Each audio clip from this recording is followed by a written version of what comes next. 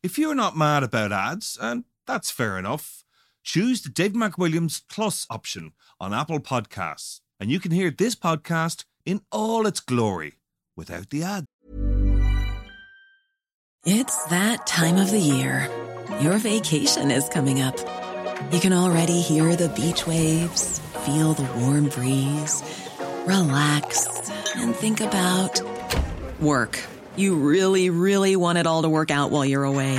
Monday.com gives you and the team that peace of mind. When all work is on one platform and everyone's in sync, things just flow.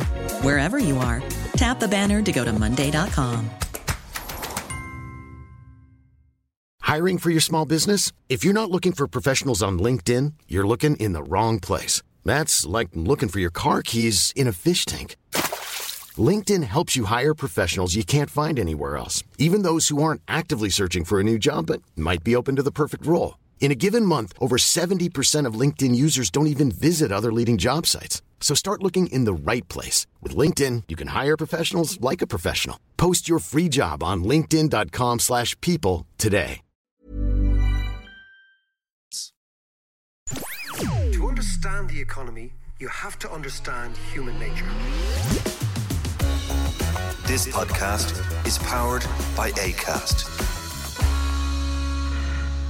How are you doing there? It is time for the podcast. And this podcast, in actual fact, the next two podcasts are going to be a few musings on Europe, the continent of Europe, that is, because I have been traveling around a little bit, John, around the continent. Well, I've actually been traveling. I'm in Berlin, but we're going to have a discussion about yesterday when I was in Brussels. Right, so you're hoboing around Europe. I am like, yeah, exactly. I'm jumping on the back of trains. Woody Guthrie style. Woody Guthrie, exactly. I got a night train, John, which is a really nice way to travel between Brussels and Berlin on a new company called Eurosleeper last night, right? Right. Leaves Brussels at 7 p.m., arrived this morning in Berlin at around 8 a.m.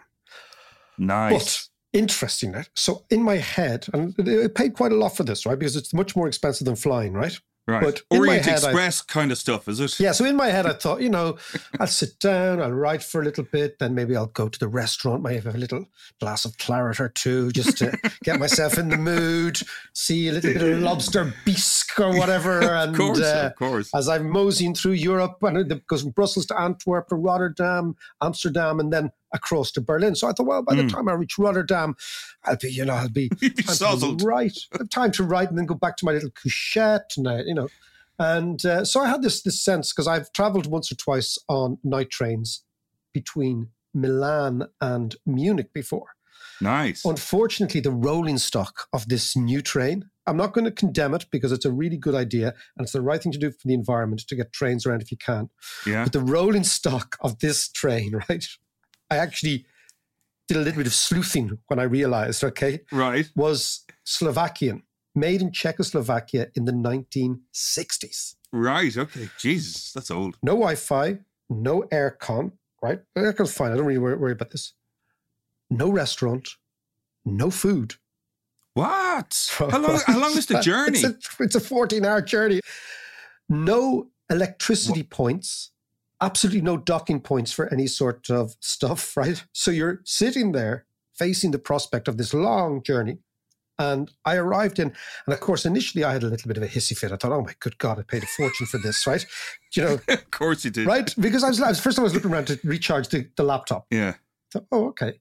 And then after my sleuthing, it was in the late 1980s and early 90s, I traveled a lot around Eastern Europe in trains. Yeah. And I just had that feeling, right, that this is exactly what it was like.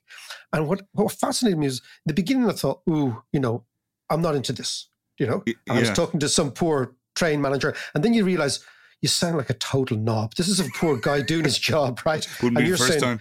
You're saying, well, that's exactly. And you're saying, do you realize there's no food in this? And the poor guy's looking and saying, yeah, you should have grabbed a Sambo on the way out, right? Anyway. Oh my God. So this is great. Right? Outrageous. But then something really struck me, right? So we're going through the countryside. It's a lovely night. It's the other night's really hot, warm, European summer's night. So you just open the window, right? Like you would have done in the 1970s, right? Yeah. You've no Wi-Fi, so you just read a book. Yeah. You've no laptop, so you don't worry about going online.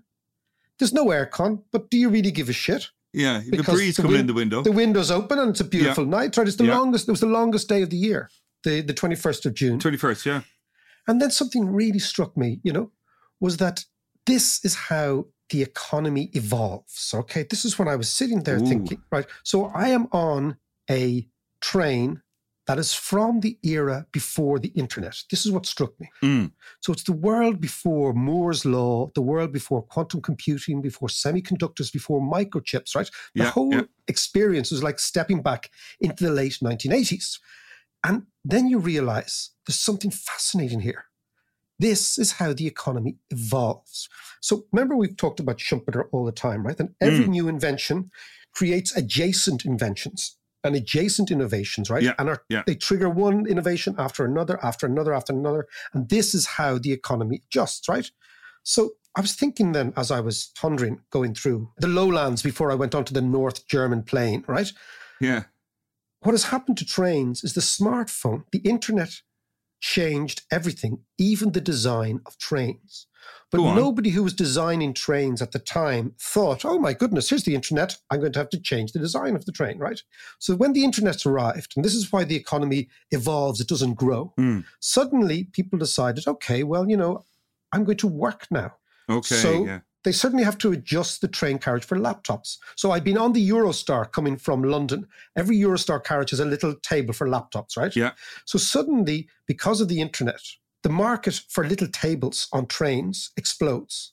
And the people who make little tables on trains suddenly see a demand that they never saw before. So there's a demand for little table makers on trains, right? And nobody had predicted this. When the internet started, right? Nobody said, oh, do you know what? This is going to have a profound impact on the interior design of trains, right? Nobody said this. I know I'm going to set up a little table company. Exactly, a little table company. So I was thinking of the little table company people, right? And then, of course, you realize, not just that, but smartphones demand docking points. Yeah. So suddenly electricians have to be called in to do... Yeah, rewire the whole train, yeah. Precisely. So smartphones demand electricity points and computers demand electricity points. So suddenly you get a massive increase in, as you said, the demand for rewiring experts, for fellows who pull out panels and put in electric cables in the back of it, right? And then I was thinking, okay, what else has happened, right? Suddenly then people, of course, who were working on trains didn't want the sound of the outside. So you get trains with no windows. And trains with no windows means you have to have aircon in the trains with no windows. Yeah. So suddenly what you see is this is like when you're in a vehicle that was designed for the 1970s and you're a creature from the 21st century, what you realize is that the way the economy has evolved is that the internet has changed the most minute little details of how we live. And those minute little details have created an entirely new dynamic for a whole new industry. And this whole new industry is the way in which everything evolves. And then, of course, what happens is things that you don't ever imagine to be related to each other, like smartphones and little tables and little table makers, end up being entirely involved with each other, right? And involved with each other. So as I was, I got over my little hump, right? And my little huff, right? Yeah. And I didn't have my bottle of claret, unfortunately, but I did get an old beer, right? It was a little small. And it was warm? Funny. I bet it was warm, was it? It was warm, right? Okay. And the funniest thing is then the guy who arrived in, and by this stage now we were actually taking the piss out of each other because I had cooled down. We were starting to chill out. And then you just realize that what is fascinating about the human is that humans put up with anything. After about half an hour, you're fine. You don't need the internet. You actually don't need it, right? And you don't need PowerPoints. Have you ever traveled much by train in India? Of course not, John. Well, let me tell you, I did when I was in India. I know, I remember that. Tell us about it. Back in the 90s. Well, I'll just tell you this one story. I spent days upon days on trains. And, there was a few of the journeys were, 15 hours, a few were 30 hours. And there was one train journey. It was two train journeys, actually, but it was one journey was 56 hours. So I know that it was madness. But it's actually a wonderful, and back to your point about having no internet and stuff, you start talking to everybody. You start chatting away, yeah. And it's amazing. But there was one particular journey, and I was coming out of Madras when it was Madras, coming out of Chennai, end destination was Delhi. And the train took off, drove for about half hour, stopped. Then took off again for another little bit, stopped. And this kept happening. I was going, people are getting annoyed and all the rest. So in one of the stops, I got off the train, walked up to the front of the train, to the engine, and there was this big crowd of people standing in front of the train, all milling around, looking at the track. And I kind of made my way through. And I swear to God, there was the train driver with a saw and a tree trunk filling in the gaps in the track with a tree trunk. I love it. That is it was unbelievable. That is fantastic. Interestingly, you do whatever you have to do to make things work, right? Yeah. And this is exactly what I was thinking, like about how the economy works. It's impossible to model what happened to train travel as a result of the internet, right? Yeah. Mathematically, it's impossible to model that, right? So what happens is economists, because they can't model this, right, make assumptions in the models that actually not only are not relevant to reality, but actually contradict reality. So as I was sitting there, maybe it's only me, John, who'd be in the middle of the night, half awake, thinking, does this explain to me how the economy works? And I think, yes, it does. But what I would say to everybody is that it's a lovely journey. You put the head down. I'm reading a new book as well, a new novel called Yellowface, which is really very good. It's a new American novel. I'll keep you up to date on that. The fantastic thing about train journeys is you have time. Everything slows right down. Everything slows right down. Yeah, you are at the mercy of the train. And actually, it's interesting when you said about there's no windows and stuff. There is something about modern trains that's actually quite restrictive in that way. Yes. Because you don't have the freedom to open the window, get it, smell the air as you're going through the countryside, all that kind of stuff. And you're stuck with aircon. That's what I'm saying. So we're like this, all I'm advising people is, one, get the train, because we should support, I think, this company, any company that's trying to reintroduce train travel in Europe, right? I also think that it's very, very expensive vis-a-vis flying. So what governments should do, if they're really serious about the green agenda, is they should subsidize these train companies. Heavily, heavily, heavily subsidized. I know many train companies are subsidized, but the way France has actually stopped internal flights, right? So you cannot fly from Paris to Marseille if there is a alternative train journey. And this is the way in which the green economy is going to grow, right? And at the moment, it's kind of teething problems. And then I asked the guy, I said, well, what's the story with the old stock? Because ironically, John, the train from Kiev to the Polish border was better than the train from Brussels to Berlin. And I said this to the geezer, because at this stage we were getting on, drinking our warm beers, having a chat in the carriage, right? And there's a whole load of us just chit-chat, right? And he was saying that what is impossible to get now, and this comes back to supply chains and the pandemic, right, is that there isn't enough rolling stock in Europe to compete with or to actually satisfy the demand for rail journeys. Oh, right. So he was saying about the Ukrainians. The Ukrainians have kept their rail system alive all through, not just the war, but all through the last 20 years. So they have their own reasonably modern rolling stock that they've built in Ukraine.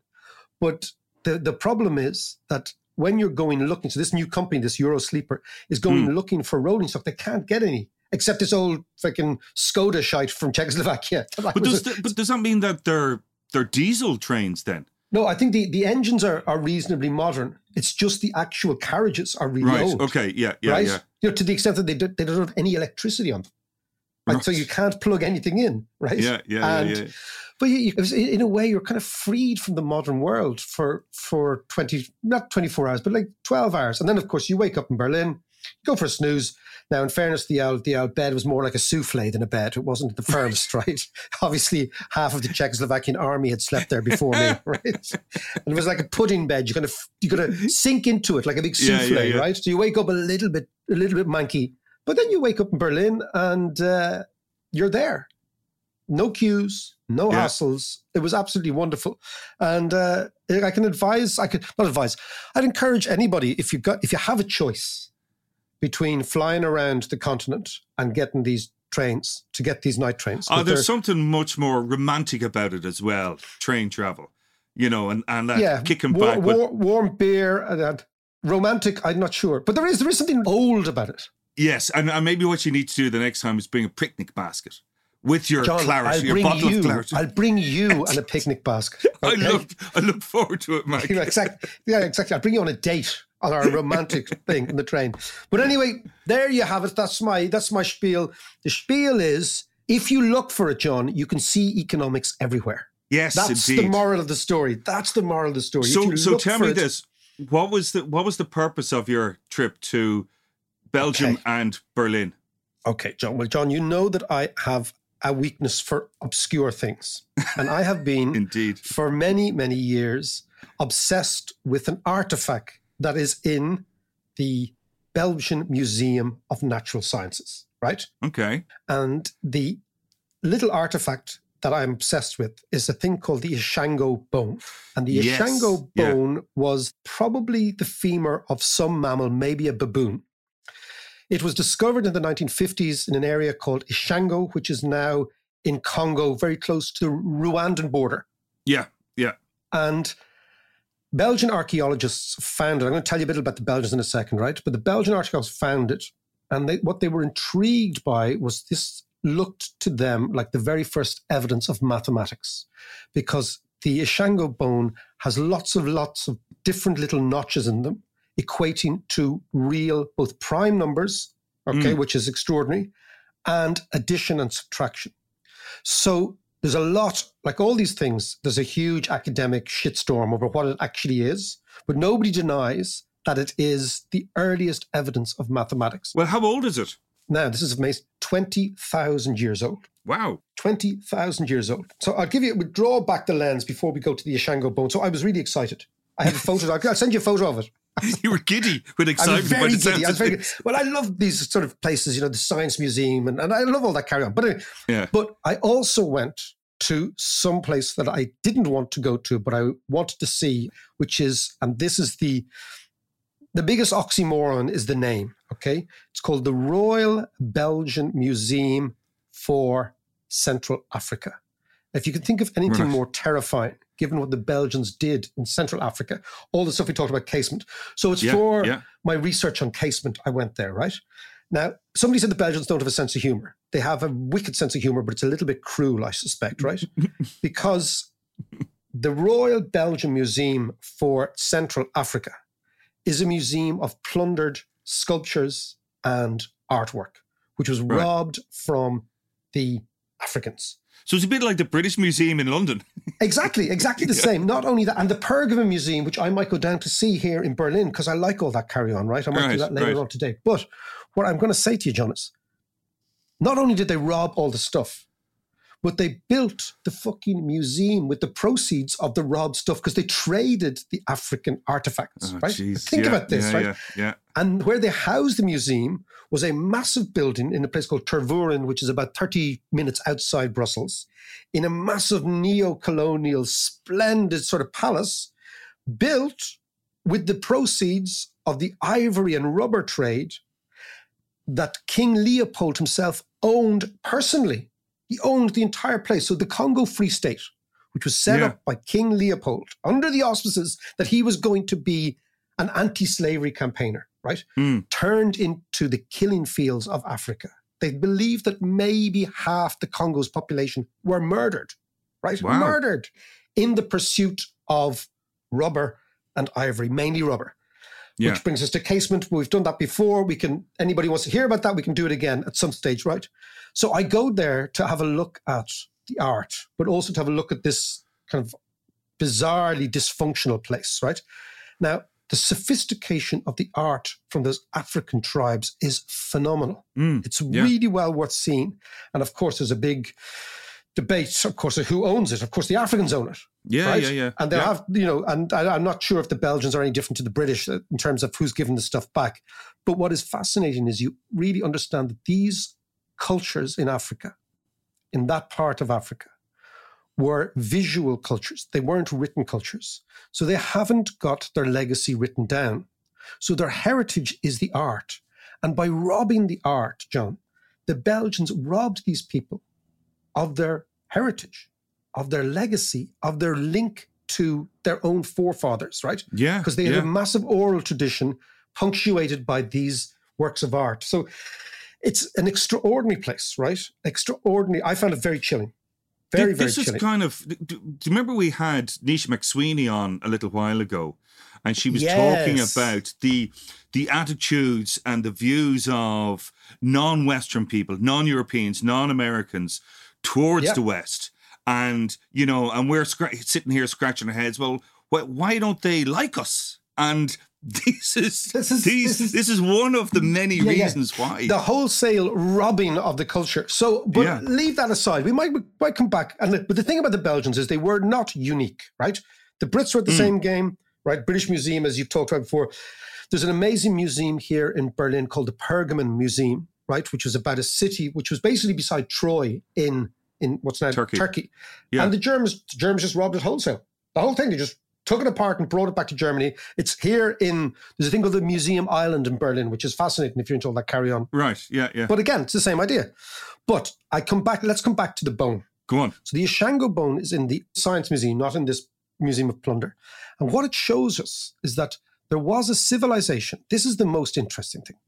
That there was a civilization 20,000 years ago, John, which used sophisticated mathematics 15,000 years before the Egyptians or the Sumerians, right? Now that I find fascinating, right? 15,000 years before the Egyptians. And what basically happened here is that there was a massive, do you remember we had Frank Capon on talking about volcanoes and changing in climate change? Yeah. There was a massive sort of Pompeii-esque moment, archaeologists believe, in this area of Central Africa. And this civilization was entirely covered with ash. And then over years and years, basically vegetation regrew, as it always does. Yeah. And that's why there's so much of it preserved. But when you think about that in what do we know to be Central Africa, there was a civilization that was so sophisticated that it was dealing with incredibly sophisticated mathematics thousands of years before we think that mathematics actually was first invented, which was, we believe, in Sumeria or in the Egyptian world, right? Babylonian or Egyptian world, right? So this podcast is going to be on the history of mathematics, because this is what intrigued me. So this is what I was doing in Belgium. And the extraordinary thing is that and I've always felt that what annoys me is that so many kids leave school with no sense of mathematics. They leave school hating maths, and they never make the link between maths and reason and precision and logic, all that sort of stuff, right? So what I've always said is maths moves us from superstition to proof, from conjecture to fact, and from guesswork to certainty. Now, humans simply wouldn't exist without mathematics. That's the key, right? Okay, Mac, hang on. Let's explore this a little bit further after a bit of this.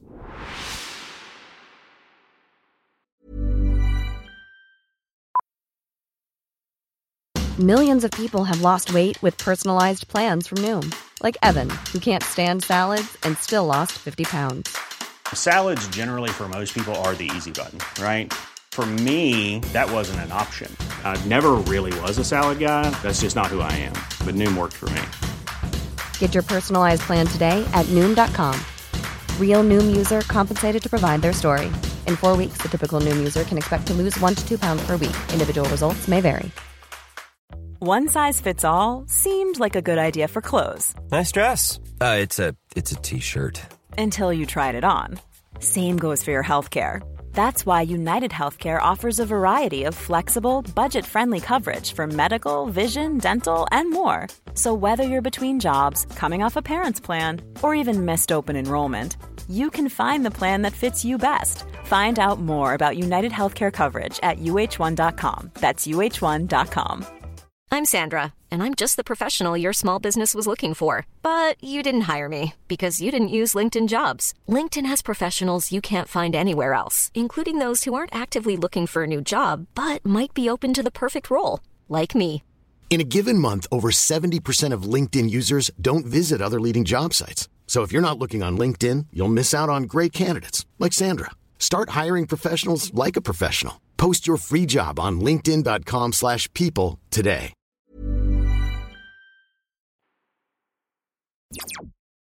So, Mike, we're talking there about maths and how a lot of kids coming out of school don't really have an appreciation of maths or a deep understanding of it. I know from my perspective, I had an appreciation of maths. I just wasn't very good at it. And I actually put that down to the way it's taught, getting it out of the abstract and bringing it alive into the real world. But you're absolutely right. There's something lost about the story of maths. The story, that's what I'm saying. So the story of maths, John, is the story of humanity. That's what I'm saying, right? Yeah. And that's what had me in this thing, looking at this ancient bone, which was, 20,000 years old. It wasn't I wasn't just intrigued by the thing in itself. I was fascinated by the fact that there was a civilization. But what much more interests me is that the story of humanity, how we have evolved to a species which is driven more by precision and reason and logic and fact, that is inextricably linked with numbers, linked with numbers, numerics, counting, assessing, where you can actually say, there's a bit of guesswork, but I can actually give you the numerical fact, and how that changes our brains and how that is. I really would go so far as to say that humans without maths are not the species that we think we are. That maths has actually unbelievably influential in affecting the way our brains work. And it's just from the fact that humans chit-chat, as you always say, chit-chat and trade, and therefore economies evolve. And then the need for maths for that economy to function is the key to it. Yeah. That's the key. So basically, what we know is you have the Ishango bone, and then, of course, that's 20,000 years ago. And then, of course, we don't see maths re-emerging until about 5,000 years ago, right? But you have to assume that basically what was happening over that 15,000 years is people were nomadic, and then they were sedentary for a while, and they were back to nomadic again, and it's almost like they were kind of like gardening, right? That agriculture at the beginning was like gardening. Maybe do a little bit of gardening one year, and then maybe you don't do it next year. And anyway, so we've no evidence of mathematics, right? But we were gradually moving towards one of the biggest inventions that humans have ever come up with, which is agriculture. Yes. Agriculture is an amazing invention, right? And then, of course, agriculture societies become sedentary. They're sitting down for quite some time. And then as they're sitting down, they start to trade. And if you start to trade, you've got to count. And if you start to count, then you've got to figure out numbers. So that's why if you look at the civilizations of Sumer and Akkad and Assyria, and then, of course, Egypt, what the Mesopotamians had. Yeah. Mesopotamia meaning between two rivers in Greek. And the two rivers are the Tigris and the Euphrates. That's it, yeah. Right? And that's where, for example, if you're into Zeus and all that, the Greeks believe that Zeus created humanity between these two rivers in Mesopotamia. And that's because the Greeks were trying to figure out where they came from.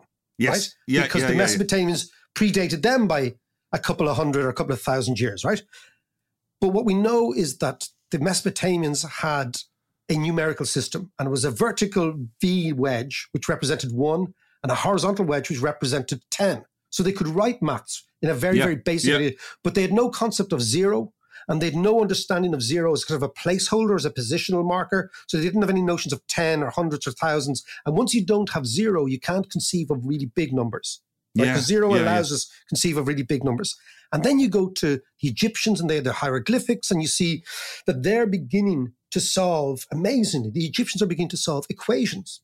And the reason they wanted equations is because they were obsessed with geometry.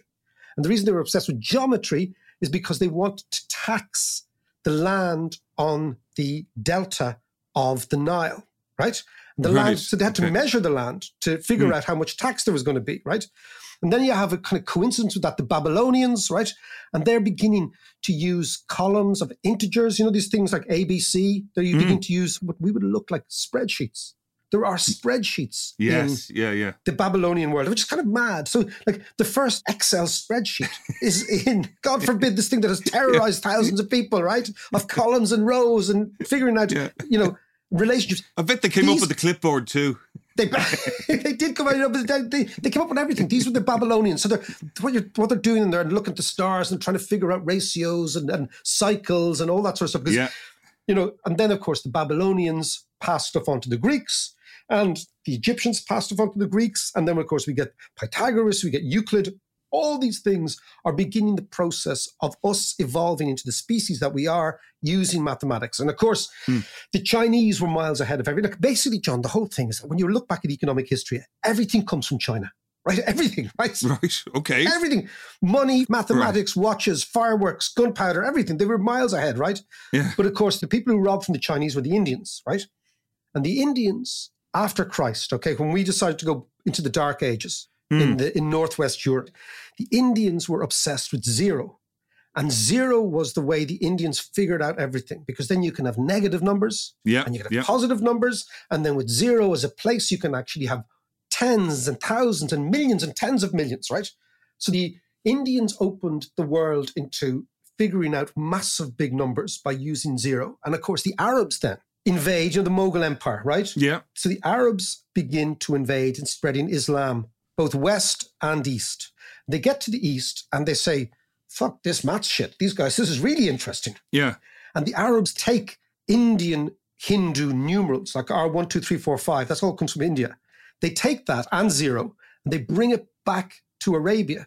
So Arabia, and this is what Nisha McSweeney is talking about. Yeah. In the great cities, like Baghdad being the greatest city in the world at that time, they're full of fellas doing maths. And a very interesting guy, in 820 AD, John, there's a geezer called Al-Khwarizmi, right? Who was a polymath Persian. And he wrote this thing called Al-Jar, which became algebra. Right, so okay. Can you imagine the Persians were doing, and the Arabs were actually doing algebra while we were still counting on our fingers? Yeah. This was the golden age of Islam, though, wasn't it? When, as you say, that we were going, as Europeans, going back into a kind of a dark age after the Romans, that in the Middle East, they were discovering all sorts of stuff in science and physics and maths and astrology and all sorts, or astronomy, I should say. And astrology. I'm a Leo. What are you, John? Aquarius. Aquarius. Yes, it's lovely. Our stars are aligned. But you're absolutely right. So what you have is this amazing flourishing of poetic stuff like Rumi and all that great Arabic poetry, right? And high art and amazingly intricate paintings, and of course, mathematics. So what I'm saying is that maths is part of our evolution as a species. And that's the story. And this is why the story is so fascinating. And of course, eventually the Europeans caught up, right? Yeah. But we robbed all their ideas. We robbed zero from them. We robbed algebra from them, everything, right? And eventually you get Copernicus and Galileo and all that good stuff. And you move up to the present day, up to the Einsteins of this world. And Einstein, it's so funny when you're in Berlin, you get the sense, right, that this is the city of Einstein and all those amazing sort of characters, as well as the unpleasantness that happened here. But what's fascinating is that scientific discovery using maths, John, is this process of standing on the shoulders of giants, that every great mathematician just took a little bit from the last one and disseminated it and changed it. And also the fascinating thing about science is that scientific progress depends on being wrong, not right. And this is a fascinating thing, because progress in science always leaves in its wake a really clever person who was wrong. Because that's how we prove things. So the fascinating thing about science and maths is that the very progress that we need requires that brilliant people were wrong. So in a way, science is very humbling because... Yeah, absolutely. And actually, Mac, a good example of that is Einstein himself. Yeah. Where, now, I don't pretend to understand all of this, but the general theory of relativity is incompatible with quantum physics, apparently in some way or other. I don't know, to do with locally acting forces and stuff that's way above my head. But it doesn't mean that Einstein was wrong, but it doesn't mean that he was entirely right either. And it's things like this that lead to a paradigm shift in our understanding of science and physics and the universe, which is really exciting. I love the way John Davis has just called out Einstein and says, Albert, I know you have a few fans knocking around, but you know what? Your time is up. Yeah, so your time's up. Come on in, Albert. Albert, come in now, right? With your mad Barnett. But I mean, so this is what excites me, John, is that we've been doing maths for thousands of years.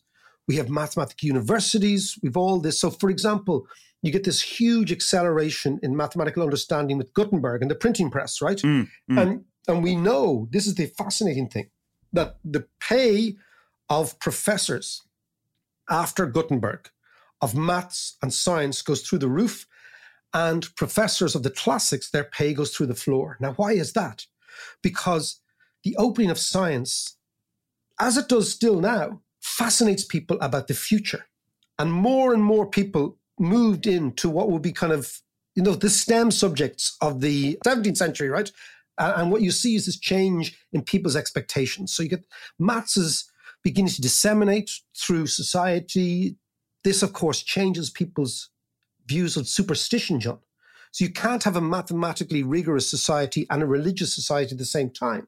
Because at every stage, maths is beginning to disprove the superstition of religion. Yeah. So you have all these, true. So the role of maths in destabilizing religious orthodoxy is, again, one that we may well plow into, John.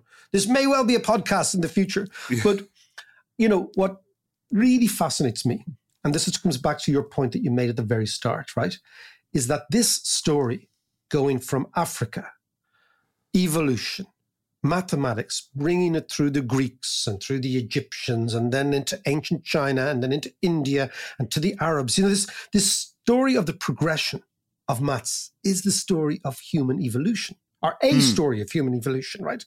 So when you go in to learn maths in school, John, teachers aren't telling you, look, this is the story of humanity that you're learning. Yeah, and then kids just see these sterile graphs and equations and they just think, it's all a bit abstract. Yeah. And the thing is that, part of teaching is about making the abstract tangible. Yeah. So look, saying, consider this. What do you think of this? Imagine this. And suddenly the kids are like, oh, okay, that all makes sense in my head. And so what I've just thought, John, as I was getting up with my creak in my neck after my train journey this morning, contemplating the history of mathematics, okay? Yeah. And of course, the history of economics, because economics and maths are so intertwined. Yeah. You can see economics everywhere. I'm like one of those weird evangelical Christians who sees Jesus everywhere. You know those ones? Yeah, or from that film, The Sixth Sense, I see dead people. Yes, exactly. I see economists everywhere.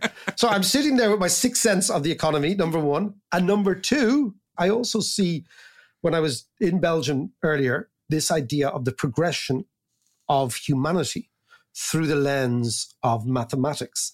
And I really believe, if we were to get the kids in at, whatever age they are, 8 or 9, when they first begin to start counting and whatever, and tell them every day, this is the story of your ancestors. And this is the story of how we became the creature we are and how human nature blends and how our brains have changed and how our brains have become much more numerical and the numerical society changes the way we see the world. Imagine telling kids that. Yeah, yeah. They would just see, there is beauty in maths, but you need to tell the story properly. And in order to tell the story properly, you have to have this arc. Where do we start? Where are we ending? Why are we learning this stuff? And particularly in a world of, AI, etc., the AI machines will be able to do the technical mathematics. Yeah. So you have to equip humans with something else to keep them interested. And I think that the evolutionary story, imagine starting the story in Africa 20,000 years ago, telling kids there's a lost civilization buried beneath a volcano, and there was all these ancient maths nerds scratching notches on a baboon's femur, and they were figuring things out. I mean, I'd sit up and listen, wouldn't you? Absolutely. So there you go. I'm off now, John, into a dungeon because I'm in Berlin. And I will do the next podcast through a GIMP suit in Bergheim. Okay? Gimponomics. Gimponomics. We'll talk to you in a couple of days.